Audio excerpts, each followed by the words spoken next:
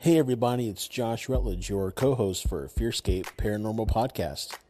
Thank you so much for listening. If you'd like to support us more, please head over to our website, fearscapepodcast.com. There you can click on store and browse some really awesome t-shirts and maybe pick a couple up, or even go to our Patreon page and see how you can support us monthly. We love bringing you awesome content just as much as you like listening to it. Enjoy the show. The following program is presented for entertainment purposes. WCHQ does not necessarily endorse the ideas presented.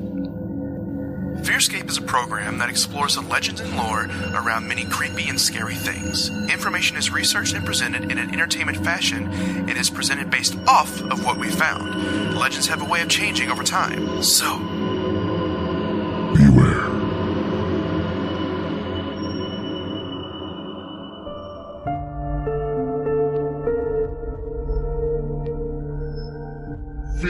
Fearscape.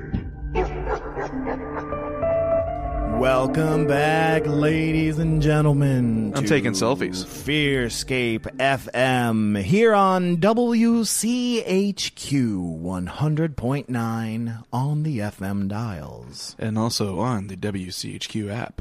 And the WCHQFM.com website. I'm your host, Stefan Gearhart. As always, joined with me is my co-host with the most, John Cena. No, your name's not John Cena. Oh, sorry. Let's read that again one more time. With my co-host with the most host, Mr. Brad. That's it. Just get Brad.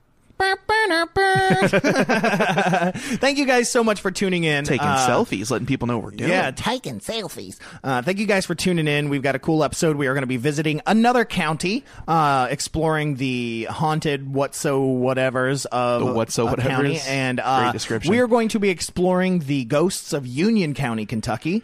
Have they paid their dues? They have not paid their dues. I made that joke off the air and got no laugh, Yep. and it still didn't get a So laugh. so you tried it again. They've Yeah. also got Jimmy Hoffa hiding up there. I don't get it. But anyways, we are going to scooch straight on through Creepy Ketchup because we Still discussed nothing. earlier. Still nothing. 3 weeks solid with nothing, which I'll be honest with you, I don't mind. No, especially after your orangutan goblin thing, and then last week's episode, you're like, oh no. Yeah, I talked. Was it them? Was it them? Yeah, I'm okay. I don't have anything, and I'm totally okay with that. Just for news purposes. I wish there was something, but me personally, I'm good to go. I wish there was something that wasn't haunting me, but here we are. Here we go. So let's go ahead and slide right into spooky news.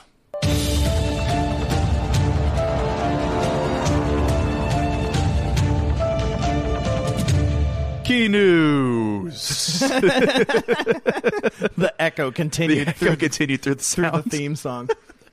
So I have, last week I shared something from MUFON, and I have something else this week. Cool. I love me some MUFON. I'm all in the aliens. I love Move On too. Give me the aliens. Give me the aliens. So North Carolina witnesses say that an object was seen twice the size of their house. Ooh, that's huge. Oh, yeah. Unless they live in a trailer. That's true. Or a if tiny house. Yeah, or if they live in like one of the tiny houses. Right. They live in their car. Yeah. It was twice the size of my house. It was the size of a Ford F-350. No offense to anybody who lives in their cars. I'm just for size reasons here. Banana, tomato, whatever. A North Carolina witness at Monroe reported watching a large circular object moving overhead, according to testimony in case 88851 from the Mutual UFO Network Witness Reporting Database. Which is interesting because last week we shared something about a triangle. Now we have a circle. Circle gets the square. Yes. The event began... You do know pop culture. I know some. The event began at 11:40 p.m. on December 17th, 2017. The witness is quoted in saying, "I have 4 dogs living with my wife and myself. My German Shepherd, Captain, is a very smart dog and is also very protective of me and my family. Nothing gets around my house. We have 3.5 acres. My wife had gone to bed, and I was up late watching a movie. The dogs were laying around me sleeping. Captain sat up, and it looked to me like he heard something. We have a lot of deer around, and where we live, and I assumed that's what he heard. So just like I've said before, when your animal witnesses or senses something, get ready. Get out. Run. Leave the wife. Run. Grab the dog and leave the wife. The witness got up to let the dog out. Why'd you do that? Quoted saying, I put him on a leash and took him out. Usually he will pull and tug at the leash, but this time was different. He stood in the driveway and turned his head at an angle like he does when he hears police sirens. And he said, nah, brah. nah, we ain't going out there. But I heard nothing. That's when every hair in my body raised, goosebumps on my arms, and on Captain. The hair rose up on the center of his back from his neck to his tail like it does when he's about to attack, which I have taught him. But when the dog looked up over its shoulder, so did the witness. Quote, moving just above the treetops was a disc, for better words, twice the size of my house in diameter. It was lighter than the sky, but the light was very dull. Moving about as fast as someone jogging, I watched it pass almost directly over my house. Slightly to the left of my garage, as I was standing in front of it, I knew I was looking at something that could not be doing what it was doing. It made no sound, but I felt scared. As it passed over me, I could feel something crawling over me like something scratching my skin. All I could do was watch as it passed over me and out of sight. When I could no longer see it, I just stood there. I looked down at Captain, and he was cowering at my feet, like as if I had yelled at him. I yanked his collar, and he got up and started this crazy barking along with other dogs in the neighborhood, even the other 3 dogs in the house. I went inside and was going to wake my wife, but met her at the door. She was crying because she said she had this really bad headache, and it woke her up, and she couldn't find me. I told her what I had seen, and she just brushed it off. We went online looking for recent sightings and found you guys, so that's my story. Man, it reminded me of last week's episode on the Kentucky Goblins, the taloned finger that just like scratched his head, like tickled his head. tick on What up if, here. what if aliens are just like pranksters? Like that's it. They're just, Aliens are actually just an advanced, futuristic form of humans, and we discovered time travel. We did what we wanted to do, and then we were like, man, there's nothing else to do. Want to just go mess with people? yeah, you want to go toy with them like we do with Yeah. cats? Yeah, you want to just go toy with them? Hey, I got this idea. We'll use these cloaking devices that make us look like little 3-foot tall goblin people. Yeah. That'll get them. Dude, because that's what I do with my cats all the time. Like, I mess with them all the time, especially if they're, like, zoned out. Yeah. I am gonna, like, just tickle the back of their neck and make them jump 30 feet in the air. Like, What if that's all paranormal? It's just time travelers that's what with I was saying. cloaking Yeah, devices. with cloaking devices, just trying Hey. to scare us. Remember when we were kids, we heard about Bigfoot? Well, I'm going to cloak myself as a Bigfoot. They keep calling me Dog Man. I'm confused. One of them called me the Hillbilly Beast. I find offense to that. I like my cargoes. Yeah, you guys should try being called a goat, man. They don't even know if I'm a goat or a sheep, man. They just call you goat, man. And the other guy's like, man, well, I'm wild. I'm a wild man. We know, Frank. We know. I'm a wild man. All right, Frank. Lay back down. Take your meds. You don't give Frank the device. Nope, don't give Frank the device. Well, thank you so much, Brad, for this week's spooky news. Oh, yeah. All right, so this week we are into the Ghost Stories of Kentucky Counties episodes again. This week we are visiting Union County, Kentucky. And so little backstory on Union, well, not backstory, but a little info on Union County, Kentucky. Union County is a county located in Kentucky. It has a population of approximately around 15,000 people. Its county seat is Pretty in small, Morgan. man. Yeah, it's pretty small. Its county seat is Morganfield, Kentucky, and the county was formed in January 15th of 1811. Now, what's interesting about this county is that it is located on the Ohio River, opposite the mouth of the Wabash River. Union County, alongside with neighboring Posey County, Indiana, and Gallatin County, Illinois, form the tri-point of the Illinois, Indiana, Kentucky tri-state area. That's awesome. Yeah, so this is right on the river, and it's super close, you know. Well, like, a lot of paranormal happens in areas of threes. yes. So when you for have these sure. 3 bodies of water and 3 land masses connecting, that can create a lot of power. You darn Skippy. Don't call me Skippy. I hated it when my dad called me Skippy. Well, he called you Skippy? No, I just made it up for that. I was like, I'll call you Jif instead. Jif? Yeah. Extra crunchy, please. Extra crunchy. Anywho, so we've got a number of stories from different sources, as well as our great book. Thank you, Ben Hagan, for letting us borrow this. Ghost Across Kentucky from William Linwood Montell. Now, here's what's funny. I was doing research at work during my lunch break, and good save. In case you're listening, boss. My coworker comes up to me. He's like, "Hey, I know that book." And he was talking about how when he was a kid, they went on a field trip, and it was when one of the gift shops at one of the places they went to in Kentucky, and he bought it. He said it's one of his favorite books of all time. Oh, ain't that special? And yeah, so he's very anxious to tune in now. Now that he's got a connection to it. But I thought that was really cool. So we're going to get started with some stories. Let's do it. From Union County, Kentucky. The first one I have is from the book Ghosts Across Kentucky. This one is called Indian Joe's Ghost. Not to be considered with Indian Bill's not ghosts. Yeah. One night, me and my best friend Veda were out cruising in the country. Just something to do after the drive-in movie was over. We decided to take the long way home from Morganfield to Sturgis by the way of Boxville.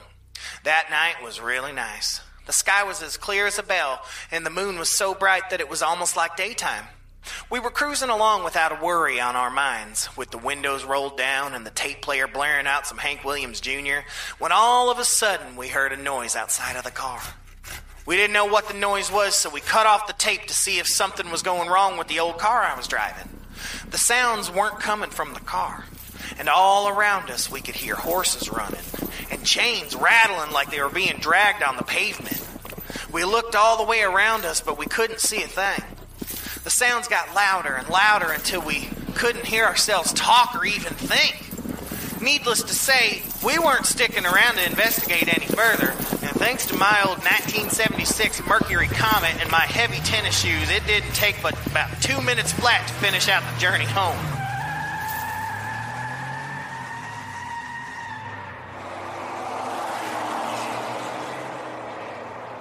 The next morning when we got to school, we found out about the Indian Joe story, a story that apparently everybody else at school had heard about, but we had not. Indian Joe was accused of stealing horses in Union County in the late 1800s and then hanged by local men in the area where it took place. Whether or not Indian Joe actually stole horses is still an unsettled argument with the locals. Guilty or not, he was hanged for the crime. And ever since he was hanged, people have been too scared to travel that road much at night because of the unexplainable noises they often hear. It is also said that at night on the far side of Daisy May Lake, sometimes you can actually see his body hanging from the tree from which they hanged him almost a century ago. That's like the worst feeling in the world, is to come into your classroom and be like, I heard this story. And they're like, yeah, we know. We've heard it. Way to go, buddy. Wow, Congratulations. you're so welcome. That's what the rental would have. All right, I just had bad flashbacks. Oh, I didn't mean that. Dang, I have to go cry in a corner now. We're going to take 5 minutes. No. So Brad can go cry in a corner. Yeah, that's pretty cool. So that one seems more like a residual haunting. Yeah. It's something that's just, replayed over and over. These horses being stolen, the chains dragging behind, the whips. It's like you can time when that horses are going to be stolen. Yeah, they're like, Tuesday at 3. Yep, there go the horses. What time is it? 3:07. Yep, there they are. Yep, that's them. They're gone. Here they come. But even the hanging. Now that is definitely residual. Yeah, I mean, so these are residual.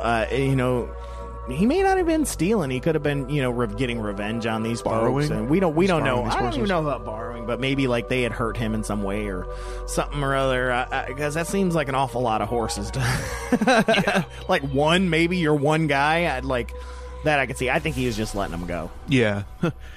You done me wrong. Opens the gate. Bye, horsies. That dang old Indian Joe. He opened the gate again. He left what are we trying to heat the whole neighborhood, Indian Joe?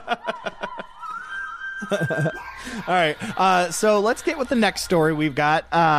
This one comes from where? This one comes from ghostsofamerica.com. Such a great website. It's really, really great. Submitted by James R. Awesome. My great-grandmother's childhood home, she was born in 1936, has been known as one of the most haunted places in the town. Many issues with the current owners, cousins. They have items within the house moved around, and the doors and windows will open late at night, even with secured locks over both. But the main two issues happened to my grandmother and I. The first involved her recently deceased brother, who was a Kentucky State Trooper. One day, she and her sisters were playing cards in the kitchen and heard the door open, and then the distinctive noise of the chaps the state police wore at the time.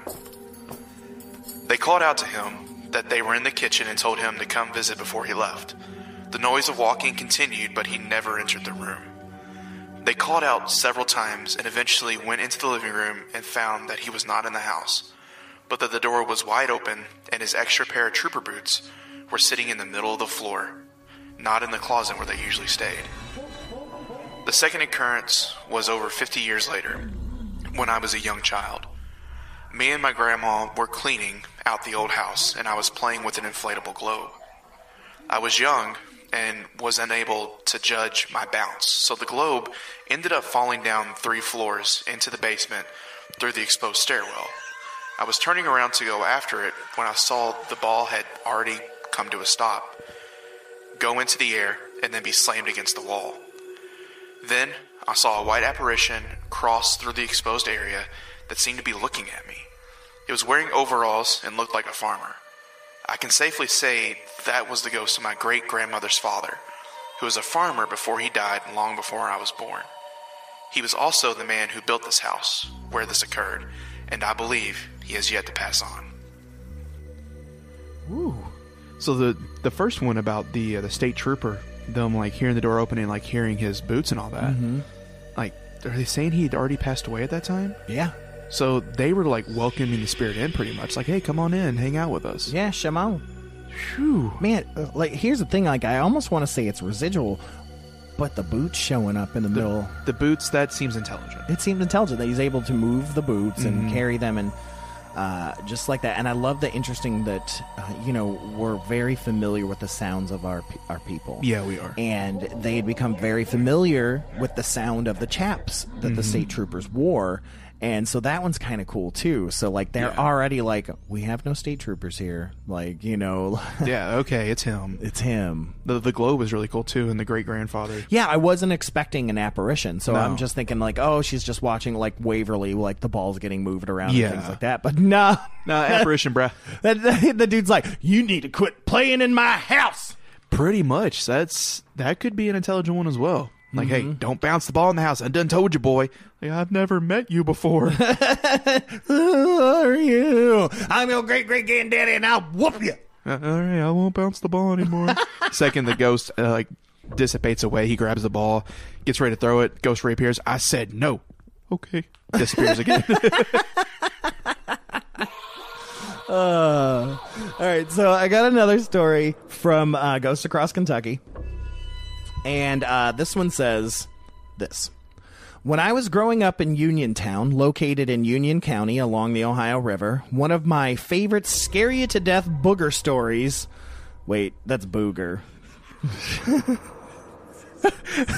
One of my booger stories. I can't say booger. Keep that in. Okay. It's fun. When I was growing up in Uniontown, located in Union County along the Ohio River, one of my favorite scare-you-to-death boogeyman stories that us kids would tell in order to scare each other until we didn't have a lick of common sense left was the story about a man named Moses Staten. He was an old fellow who lived down in a river bottom. According to the story, Staten and his wife had a farm in the river bottoms. One day, when he was out in the field working, a storm quickly blew in. Moses was running from the middle of the field toward the house when lightning struck a tree in front of them, sending a large limb right down on top of his head. He was knocked unconscious and was never the same man again. Legend has it that after the accident, he totally went crazy. He locked up his wife in the attic of the house, and every time she had a baby, he would bash it against a tree, then feed it to the hogs. The townspeople went and gathered him up one afternoon, and he was hanged in Morganfield in front of nearly everyone from the entire county. When we all started getting up in our later teen years, we decided to be brave and go to the house and scream, "Baby, baby, cry for me," to see if we could get the babies to cry like we had heard others say that they had got the babies to cry. We drove out one night, and about 4 of the 6 of us got out of the car. We were pretty scared, but we said the words anyway. No sooner had we said, "Cry for me, baby, baby, cry for me," until sprays of tiny river rocks came pounding down upon our heads. We got into the car and drove so fast that I thought the engine would blow any second. We never knew where the rocks came from. At first, we thought that a group of our rowdy friends had followed us out there, but we soon found out for sure that they hadn't. And after all that happened, none of us were brave enough to take a second trip to that old home place where the babies reputedly died. Jeez. Just throwing sticks. Throwing pebbles. I'm like, the last person I want to mess with is a baby basher. Yeah. Like, if you're that gone in the head, like... I don't want to be your friend. Yeah, I don't want to... No. Get out. Get out, boy. Get out. Like, I just don't want to deal with that. I don't have time for that anymore. I don't want to be... I just don't want to be around that. I don't want to be that guy, but I don't want to be around that. I mean, he's lucky, or they're lucky that that's all that happened, that they just had, like, some pebbles. Yeah, especially if it was a, like, you know, if this guy was as evil as they say, and he had passed on, most times those become demonic dark entities. Sure. So, you know, hey, pebbles, you got lucky. I've seen videos of, like, bricks being thrown. Yeah, bricks, and I've heard stories of, like, possession, scratches. Or be lucky that, like, you know, since his incident was with a large tree branch, be lucky that he's not chucking branches at you or something. Chucking squatch branches. Squatch branches. But yeah, like, I don't know. Crazy. But I mean, you know, when we're young, we all do that. Yeah, we do. You know, weird stuff. Louisville's got a legend, you know, that we'll talk about one day, the Hot Rod Haven and stuff like that. And we used to go up there all the time, you know, and we shouldn't have. And we're tearing through there at speeds that are not safe. And never went there. Never allowed to. We should take a trip. I don't think my mom would let me. Still. 29. I think she'll still be like, "No, you can't go." And I'll be like, "Okay." All right, Mama Brad, if Mama you're listening, we are asking for permission for... Can Brad come play at Hot Rod Haven with us? Go to Hot Rod Haven with us. Go ahead and send your permission to WCHQFM.com, somewhere on there. Just, not to the Fearscape stories, just somewhere on there. Just go ahead and click yes. Let me get Ed's email address. We'll send it to Ed. We'll send it to Ed. Pretty sure it's just Ed at WCHQFM.com. So send all your permissions to Ed at WCHQFM.com. The listeners are going to start sending permission slips to Ed, and it's going to be great. So, all right. So the next story that we have comes from, once again, Ghosts Across Kentucky. This one is called "The Ghost of a Woman and Her Dog." Bow wow. Yippee yo, yippee yay. No, that's copyright. No. I'm sampling it. Oh, okay. The Ghost of a Woman and Her Dog. Woof! On June 15th of every year, between 11 p.m. and midnight, if you sit at the four-way stop in Sturgis, you will see a sight that will absolutely raise the hairs on the back of your neck. My grandfather, G.W. Holt, was 90 years old when he died. I'm 29 years old, and all the years I knew him, he never told a lie. And he told me about this. Back when he was a little boy, there was this woman there in Sturgis who walked her dog every night at about 11 p.m. There, in the middle of town, there's a four-way stop now, but it used to be a stoplight in the through street. On one corner, there's a Presbyterian church. On the other corner, a service station. This woman walked her dog, a big white German shepherd, from this Presbyterian church across the street and on down to her house. She'd walk up and then walk back home to give her dog exercise before she went to bed.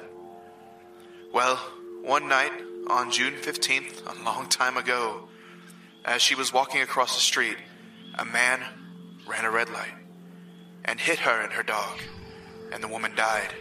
The man didn't stop, didn't even slow down. Every night since that took place, if you go down there and sit on the opposite corner, you can hear the woman walking across the street from the Presbyterian church to the gas station. By the time she gets from one corner to the other, you can see her and her dog. Then, they disappear. Wow. That's residual. What a jerk. Yeah.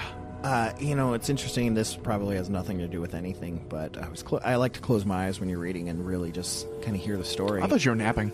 No, and you ever close your eyes and you kind of like see the electricity behind your eyes or whatever? Yeah, and it can form things. Yeah, it can form things, and like so, I close my eyes and I look and I see the vision of like a Rottweiler, which I thought was really weird. Did it say she had a German Shepherd? I don't know what she said. Well, she had, but either I mean, way. it's a dog. Like I Yeah. saw a dog, and it just looked like a Rottweiler to me. But I just thought that was really odd. I wasn't trying to form anything or look. I was just closing my eyes, and I just happened to notice that the little shape in there looked like a dog. That's so weird.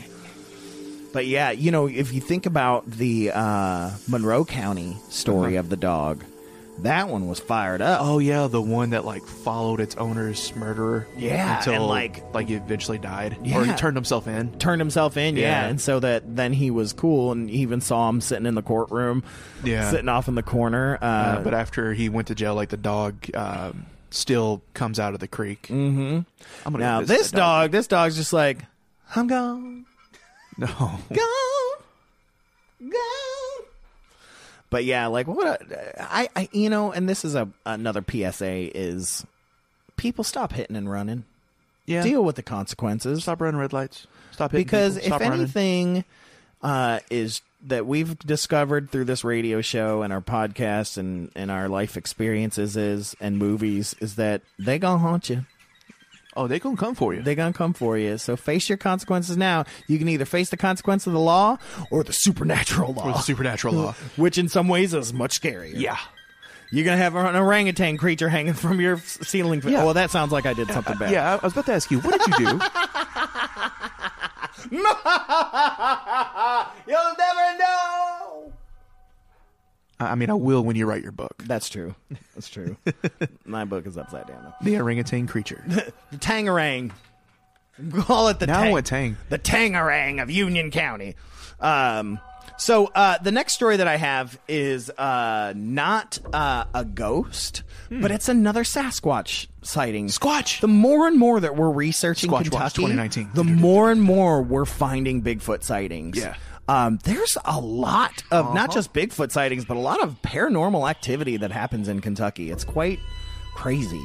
Yeah, Like- the Sasquatch sightings they're everywhere. They're off the chain. But this one is called the Slack Farm Incident. I thought you were going to say the Squatch Farm incident for some reason. No, and there are actually two accounts here. I got this from I didn't write it down and I apologize, but it's like a Bigfoot sightings website, and one for Kentucky specifically. Oh, I know exactly what site you're talking about. It might just be It's called like- KentuckyBigfoots.com or something like that. Well, I'll find it and then I'll share after the story. Okay. But yeah, you can also just look in the Slack Farm incident. It might pop up. But yeah, there were actually a couple sightings, but I just grabbed the most that I found. But they're at the same farm. So here we go.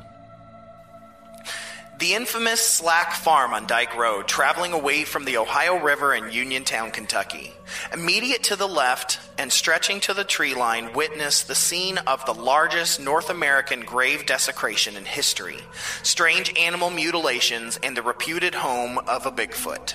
Directly behind the viewpoint lies the dikes and the Uniontown boat dock, scene of the 1996 sighting of a 10-foot tall gorilla-like creature. Uniontown, Kentucky has a long tradition of Bigfoot activity. Some of the locals I've spoken to simply refer to these unknown creatures as gorillas. One woman had nighttime Bigfoot sighting on Dyke Road, as it walks unhurriedly across the road and disappears into the tree line which runs along the Ohio River. She described it as around 10 feet tall, with long arms and covered with long woolly hair. It was broad-shouldered, narrower at the waist, and had a gorilla-like head with no neck. Her husband and son, commercial fishermen, had heard this creature many times previously as it splashed about in the shallow waters just off the shore of a large island in the river where they fished. This area has a long history of Bigfoot activity. Interestingly, it is the site of the largest concentration of desecrated Native American burial mounds in the world, and the largest known burial site in Kentucky. Over 1,200 graves belonging to the Angel Medina culture were desecrated and looted in the 1980s. The crime garnered national attention and consequently massive protests from Native Americans across the U.S. Hundreds of representatives soon descended en masse on the area to hold rituals as they reinterred their ancestors back into what they considered sacred land. In the late 1990s, I was able to sneak into the area known locally as the Slack Farm and have a look around this magical place. Some stealth was required since the grave desecrations, which resulted in the nation's first lengthy prison terms for crimes against the indigenous dead. The area was highly restricted, and trespassers were promised immediate jail terms as well. Nonetheless, my friends and I were able to spend several hours unnoticed as we walked the far end of the ridge, which sat below a large forested hill. As we walked along a small creek which emptied into the Ohio, we came upon the carcasses of about 10 dead pigs. They were ripped to pieces and strewn over the entire lower end of the ridge. They appeared to be fresh, despite the curious absence of blood, and none of the meat looked as if it had been eaten. After this, an extremely uncomfortable feeling came over us, like we were being watched, and we decided it would be best to leave. Union County, Sturgis, Kentucky, 1983, near the Peabody coal mines. What I saw that Christmas Eve evening while traveling through the back roads of Sturgis, it had patchy hair, mainly in patches on the shoulders and back, and it had a full tangled head of hair spreading around its neck and patches on its upper chest also. No tail and no hair in the genital area. It was thin and lean. You could tell it had a big bone structure, but the flesh was thin on its body like it was unhealthy. When it turned to run in the opposite field, its body was muscular, even though it was rather thin in stature. I would estimate its height to be somewhere between 6'2" and 6'5", and around 145 or 150 in weight. I realize that this is rather small to be classified as a Bigfoot, but maybe it had some sort of disease or malnutrition disorder. Their ribs were showing, like it was starved. Also, the area below around the hip was slightly sunken in, showing the pelvic bone structure. Now, here's its facial features. The face was sunken and shallow, and it had a wide nose, a large lip area around the mouth, and the canines were a bit shorter. I didn't notice any lower canines sticking up, and the face was gaunt and sunken in. The flesh sticking to the bone structure. The eyes were red, but I'm sure that was from the headlight shining in its face. It did have blood around its mouth, on its teeth, and running down its chin and chest, and on its hands and lower arms. The eyes shone fiery red, with no white around the pupils, just solid red, glowing in the light like a captured animal in the dark. Wild, very long brown hair fell from its head in thick tangles along its white skin, down its back and over its shoulder. It appeared to be a man, and it was naked. Its flesh, as milky as the snow around its bare feet, were raised up on its toes, as if preparing to pounce. Its back hunched over slightly. Its muscles were tight, solid outlines resembling finely chiseled Italian marble. No doubt they would have had been hard to the touch as well as cold. One of the upper leg muscles trembled like a horse's does after a hard race. It stood staring at me through the windshield. I could see the exhales of breath, large clouds of warm air coming from its mouth in a fast rhythm as it rested from running through the fields. The hair on the neck and shoulders was in patches, like hunks taken out all over. There were sprigs of long hair hanging from the elbows and along the backbone from the neck down to the crack of its hiney. Its hair was dark brown.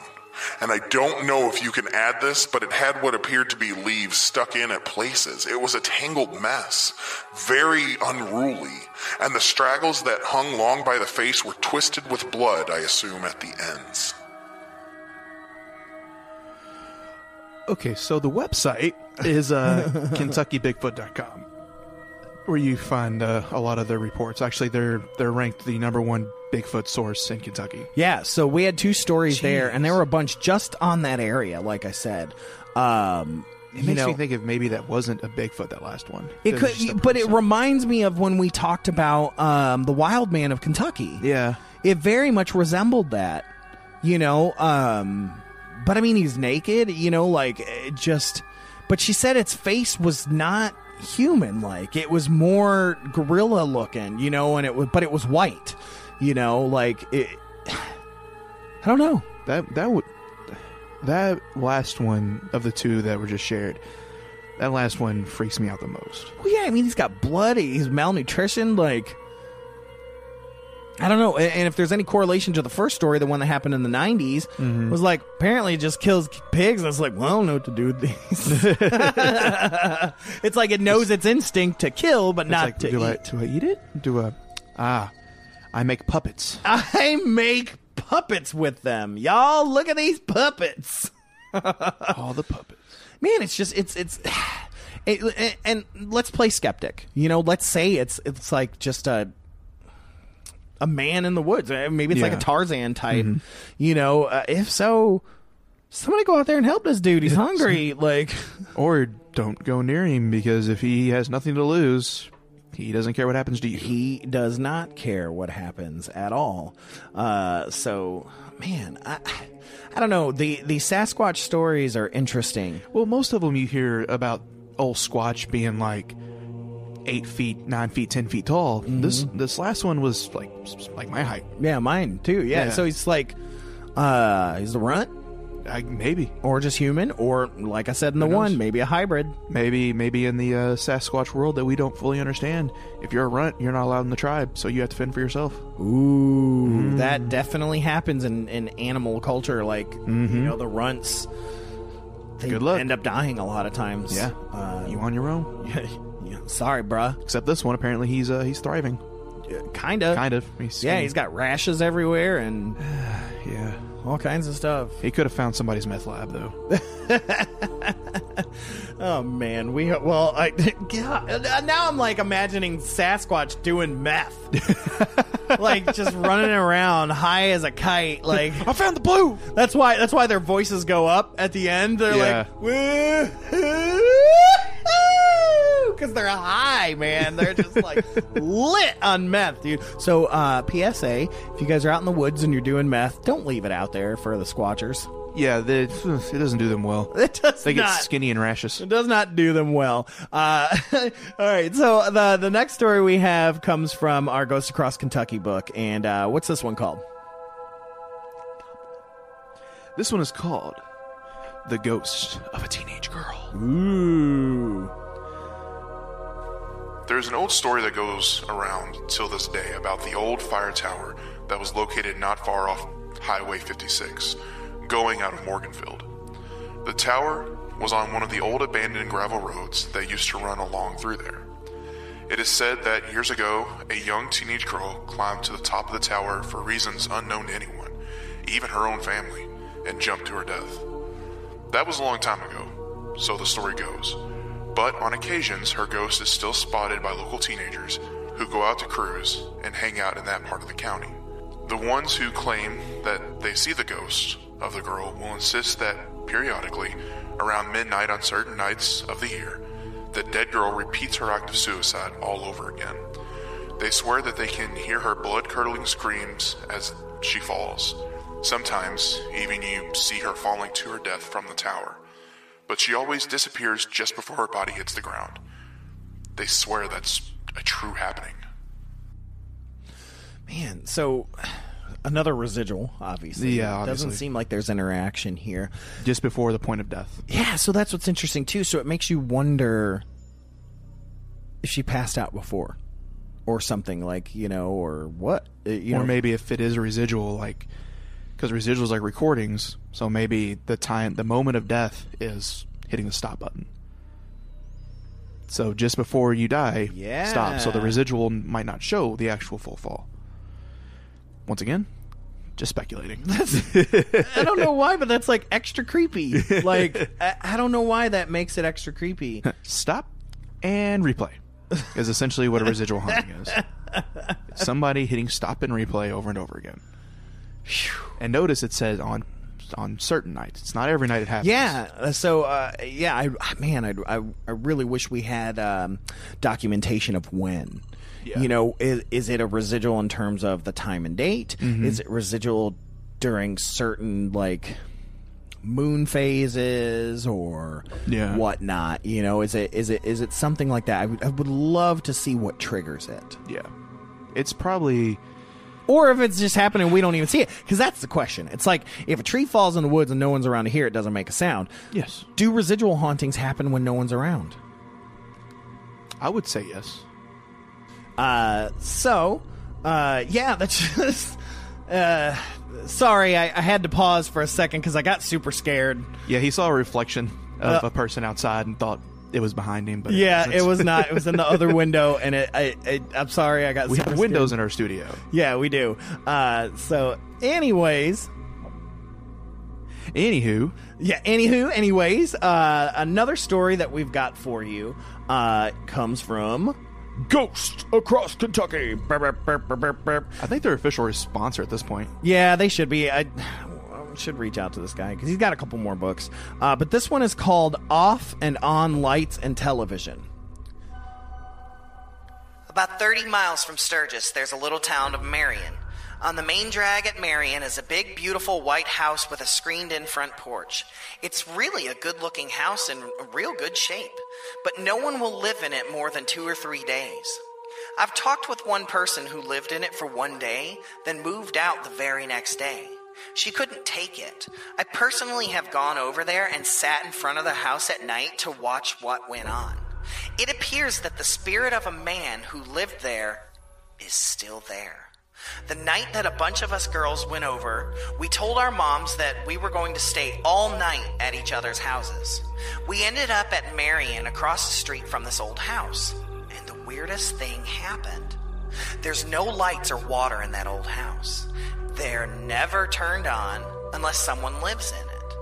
The house was totally empty, and we were sitting there. And all of a sudden, the lights came on upstairs and down. The water sprinkler came out in the yard, and we saw shadows moving in front of the windows in the house. I talked with one of the women who lived there, and she told me about the time when she was sitting in front of her television set. They'd just moved in, and she was taking a break, drinking a cup of coffee. She had a coffee table in front of the couch and an end table at each end of the couch. And she had, of course, little knickknacks sitting around. Well, she was sitting there watching TV when all of a sudden this little candle holder on her right side there on the end table just picked up, floated over, and then sat down on the coffee table in front of her. She thought that maybe she had been working too hard and was seeing things. So she picked up the candle holder and put it back on the end table. But then the same thing just happened again. She called her husband in there, then put it back on over the table. Believe it or not, the same thing happened again. And so he said to his wife, "Well, we're tired. We've worked too hard, moved in 1 day, and we're still working. Let's go to bed." They got ready for bed and went to turn off the TV, but the TV went off of its own accord. He walked over and checked the plug. It was all right. So he turned on the TV again and was standing there looking at it. Then all of a sudden, it turned back off. So whatever it is that is in that house, turn that TV off. I guess the spirit of the old man who once lived there heard them say it was time to go to bed, so he was just trying to help them out. So the candle. The old man's like, "Oh, you little used to use some light. Here you go." She's like, "Oh, no, thank you." Puts it back on the table. No, I insist. "Oh, honey, candle. Oh, it's put a bugger. We're just tired." And the ghost is like, "Oh, no. Let's. I insist." I love that the old man is more freaked out by the TV turning off than his wife's story of a candle that's floating in the air and landing on the coffee table. "Oh, honey, we're just imagining things." The TV cut off. Oh my God, the TV cut. Call the Warrens. You call. Like, but it's just like we were talking about one time. Is like how no one ever believes the other person. Yeah, until it happens with both people in the room. Like, come on, man. Like, It's kind of been like my experience with my wife and like the paranormal experiences that happen in our house sometimes. You know, I would tell her about things happening and she was like, oh, well, okay, well, when it happens to me, we'll see. And then we had an incident happen and she was like, I believe you. sure. Nod. Yeah. Oh, man. But that orangutan, though, that's hanging from your ceiling fan. Yeah. You might want to get that checked. You might want to get that checked. So the last story that we have for Union County comes once again from our new sponsor, apparently. Ghosts Across Kentucky from William Linwood Montel. This one is called The Girl Who Keeps Vanishing.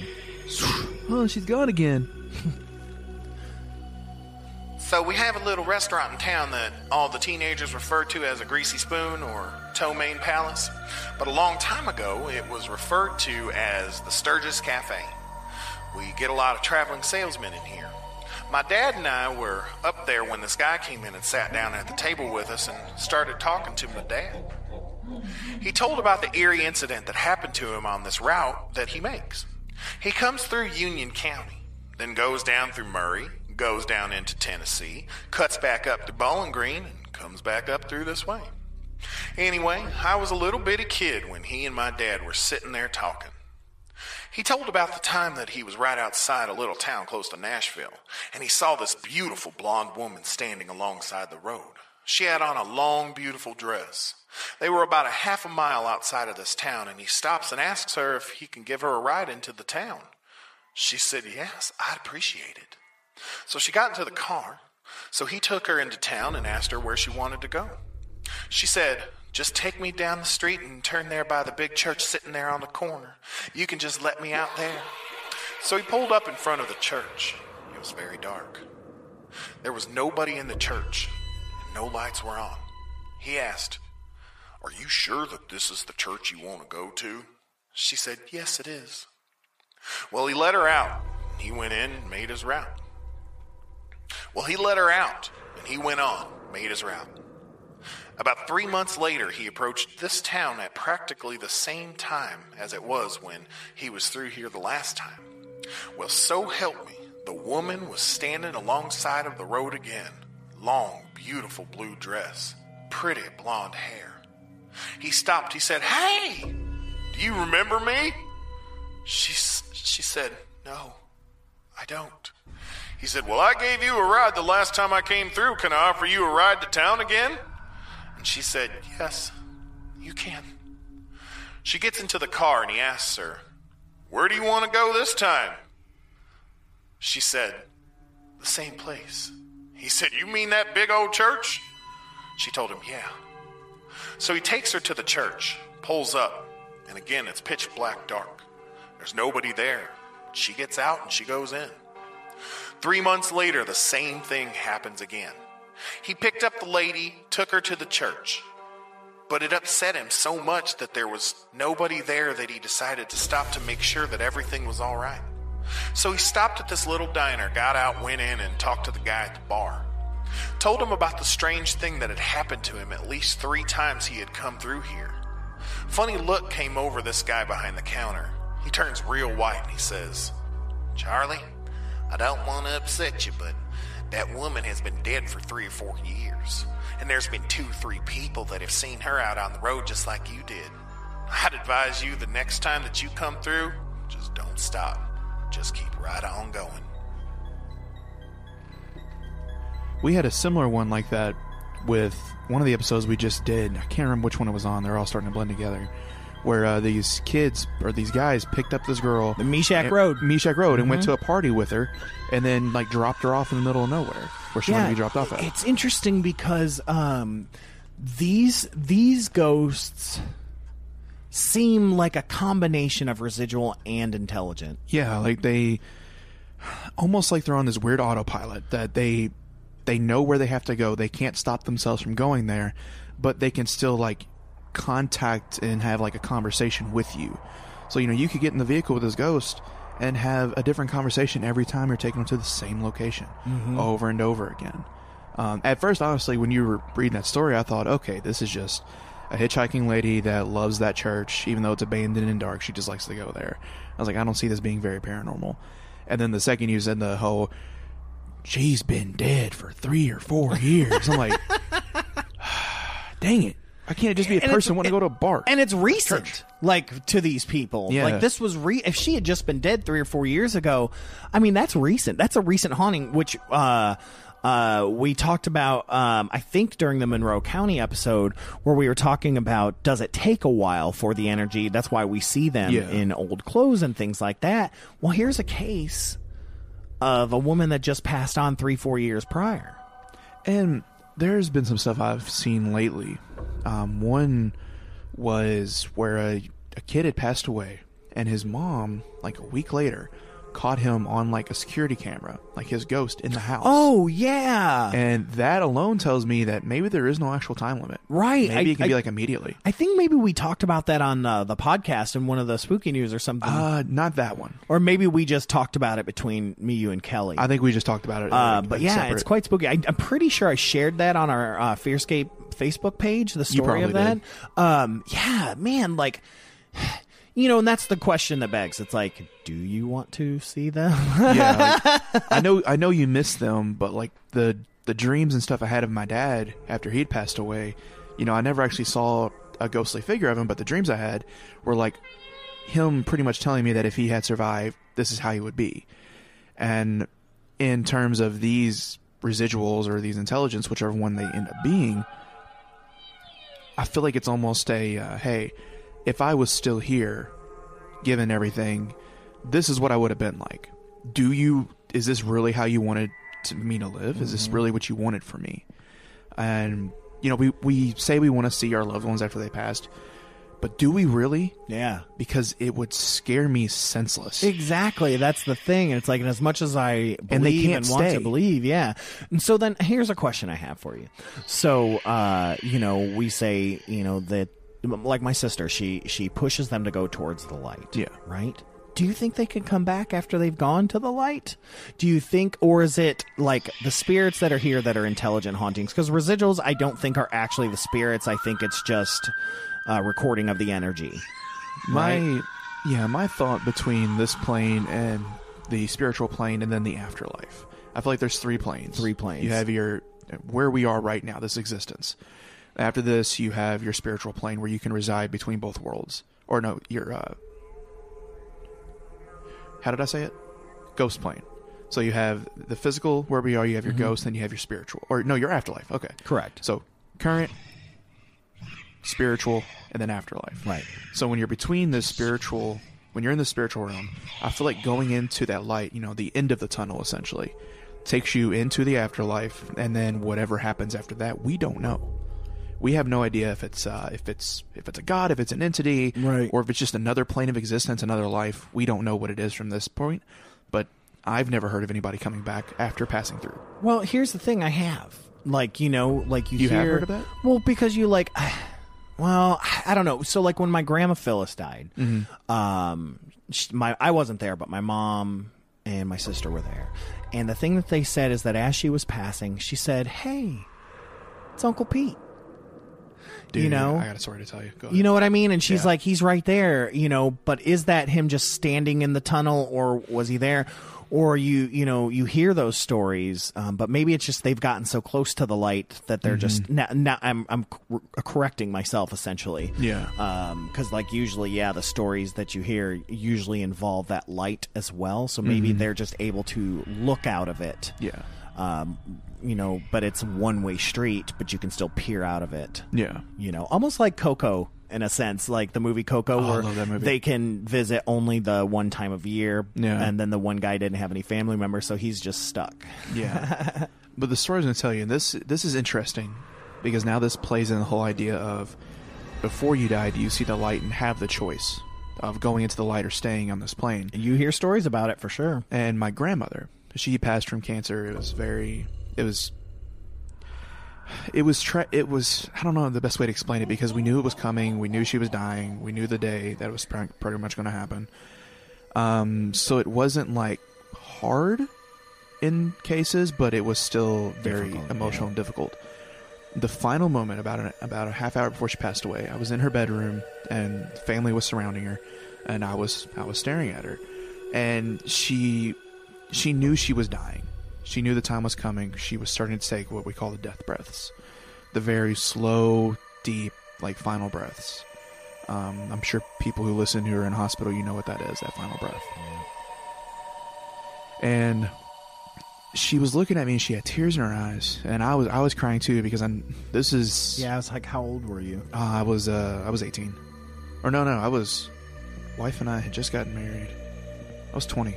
Okay. Yeah, I was 20 when this happened. So it's still very fresh in my mind. And as I'm watching, her take these final breaths, I'm crying. You can tell that she is very hesitant on passing, even though it's coming. And I remember looking at her, and we made eye contact, and I go, Mama, it's okay. We love you. We're always going to love you. It's okay. If it's your time, it's your time. It's okay. And I just kept telling her it was okay. And we stopped. I was still locked eyes on her, but she looked just above my shoulder. There was nobody next to me on that side. And she looked just above my shoulder, and she gets this big smile on her face, and she just goes, okay. And then she just kind of like slowly started to kind of fall asleep, and then went into those final moments. And everybody else that was in that room, I walked out of the room after that happened, because I couldn't handle it anymore. I was like, all right, I'm there for her final moments, but I need to walk out for a second. And according to people that were in the room, she said George. Now, people who listen to this don't know this. My dad's name was Leo, but when my dad and my mom started dating, my dad was still married at the time. They were fooling around. So to keep the anonymity of who he was, my grandma in social settings would call him George. And that nickname stuck. My entire life. That's funny. She would always call him George. And my mama and my dad were like best friends. Mm-hmm. So when she said George, that's us thinking that my dad had come through that veil and was like pretty much like, hey, come on, let's go. And then about half an hour later, she took that final breath, and we've never had any paranormal incidents with her. I've done some investigating stuff, never caught an EVP, nothing. I think she truly, just the moment of death, forward. Was like, hey, well, that's she where I didn't wanna have go. unaccomplished business, because you guys all she were knew like, she was dying. Yeah, and you guys all said how much you loved her and everything. Even my grandfather, who passed away about 4 or 5 years ago, the way he went was very quick, very tragic. But I think he knew it was coming because of the kind of pain he was in. So after it happened, we never had any... Well, I can't say I've never had any haunting experiences with him, because I have caught glimpses of him out of the corner of my eye in my mom's house. But I've never had any actual contact. So I think I might just be seeing things, because there is a portrait of him in there. And I think I'm just catching that. And then my mind is putting a full body with it. Well, speaking of which, thank you for sharing your story. Oh, yeah. Send in your listener stories to us. You want me to send it in right now? No, you're good. I'm talking to our listeners. Send in your ghost stories, your stories just like Brad talked about, someone else experiencing something. We'll take those legends, lore, send those to fearscapestories at WCHQFM.com. I'll read them in my serious voice if you want. Yeah, and so we're going to get to our listener story here in just 1 second, but quickly, where can they find us on social media? On the social medias for Fearscape and the Spooky Crew, including our co-host on the podcast, Kelly, you can find us at Fearscape Pod on the Instagrams and the Twitters, and also on Facebook. And then if you want to be a little more personal with us and see what we got going on, Stefan and I do improv. We actually have a festival coming up in August, the end of August. Mm-hmm. Just find me at improv. No, that's you. You can find me at Bzilla_comedy on both. And then you can find our improv group at Sidetracked Improv on the Instagrams and Twitters. That's right. So our listener story comes from my sister. Oh, and your improv is law. Oh, yeah. Improv is law. That's me on the Twitters and Instagrams. But yeah, this one comes from my sister, Trisha. And so Trisha Murphy. So here we go. Okay, so Marion is my nanny that took care of us. We had a duplex. She lived on the top, we lived on the bottom. She eventually passed away, and I remember I was at my friend Nikki's house, who actually knew who she was. We hadn't lived with her for maybe 10 years, and I kept seeing her on the side of my eye, it was freaking me out. And every time I seen her, I would tell my friend Nikki, I'd be like, did you see her? I remember her at the bottom of my friend's stairs. And if I turned to look directly, she would disappear. But I'd always see her in my peripheral vision on the side. And every time I asked my friend to look, she said she didn't see her. And it was freaking me out. I don't know how many times I seen her, but it was several. I would say at least 10, 15 times. She was always there. And I was kind of freaked out by the whole thing. I didn't really like her, so I didn't know why she was, coming to see me. So anyway, one night I'm laying on my bed, and it's a big California king water bed. And I don't know if I fell asleep. I don't really feel like I was sleeping. I kind of feel like I was halfway in sleep, halfway out. And I look over, and on the side of the bed where it's wooden, she's sitting there. And I'm just in shock, and she's just staring at me.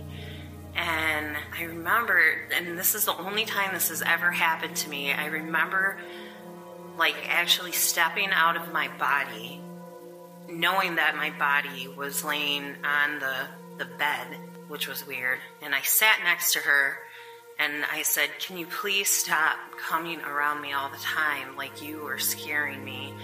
And I said, why don't you go see your son Tom? He misses you and he hasn't seen you, and I would rather you do that. And she just gave me these eyes, these sad eyes, and she touched my shoulder. She just kind of smiled, and she disappeared.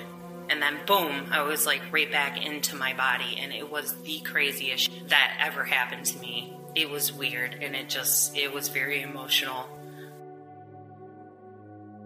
Whoa. That's my sister. Always creepy, but we are out of time. We can't even react because we are out of time. So thank you guys for tuning in. We are here every Sunday at 9 p.m. On WCHQ. Download the app so you can stream it. I have been Stefan, and I will catch you on the flip side. And I have been Brad, Mr. Brad. Brad. Hold those blankies extra tight. Good night, folks.